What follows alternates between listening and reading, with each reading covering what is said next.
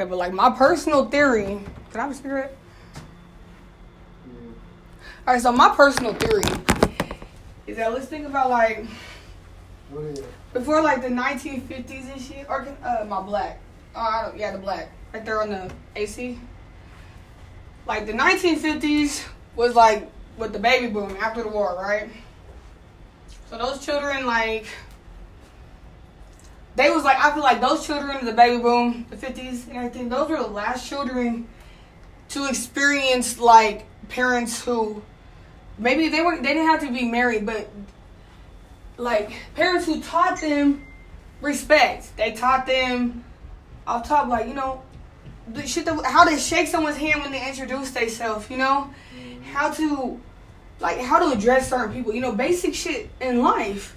You know, like how to take care of themselves, but at the same time, if you a daughter, to how to be the proper wife, but you also need to be an independent woman because you need to learn how to take care of yourself because, I mean, they just experienced the depression, you know, their parents went through the depression and then they just went through a war, you know, so like, they saying a lot of back then, you had to be, like, pretty much had to be married to have kids, you feel me? And most of their husbands went off to war. And a lot of those dads did not come back, you know? That left a lot of single moms who had to all of a sudden not only be the housewife that they were trained to be because, I mean, women were always, I feel like since day one, just because religion is fucking crazy, women have always been told to be under men. It was so crazy when the motherfuckers went on the war. Especially like, okay, a white man go to war, get killed. You know what I'm saying? They gonna make sure, you know what I'm saying, they got, you know what I'm saying, funds and everything else. But if a black man get over to get killed, you know, some reason why they don't really got big, the same amount of funds as they had for the white men back in the day. You mean for their family?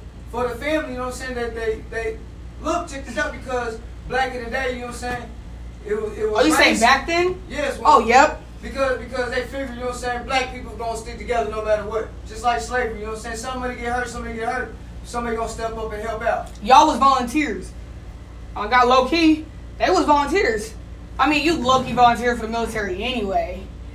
And you have to complete a certain amount of time, but like you... Because really, if you're looking at it being, you know what I'm saying, the funeral costs and all that, motherfuckers back in the military, motherfuckers, you know what I'm saying, it came with, you know what I'm saying, it came with the program. It didn't cost them nothing.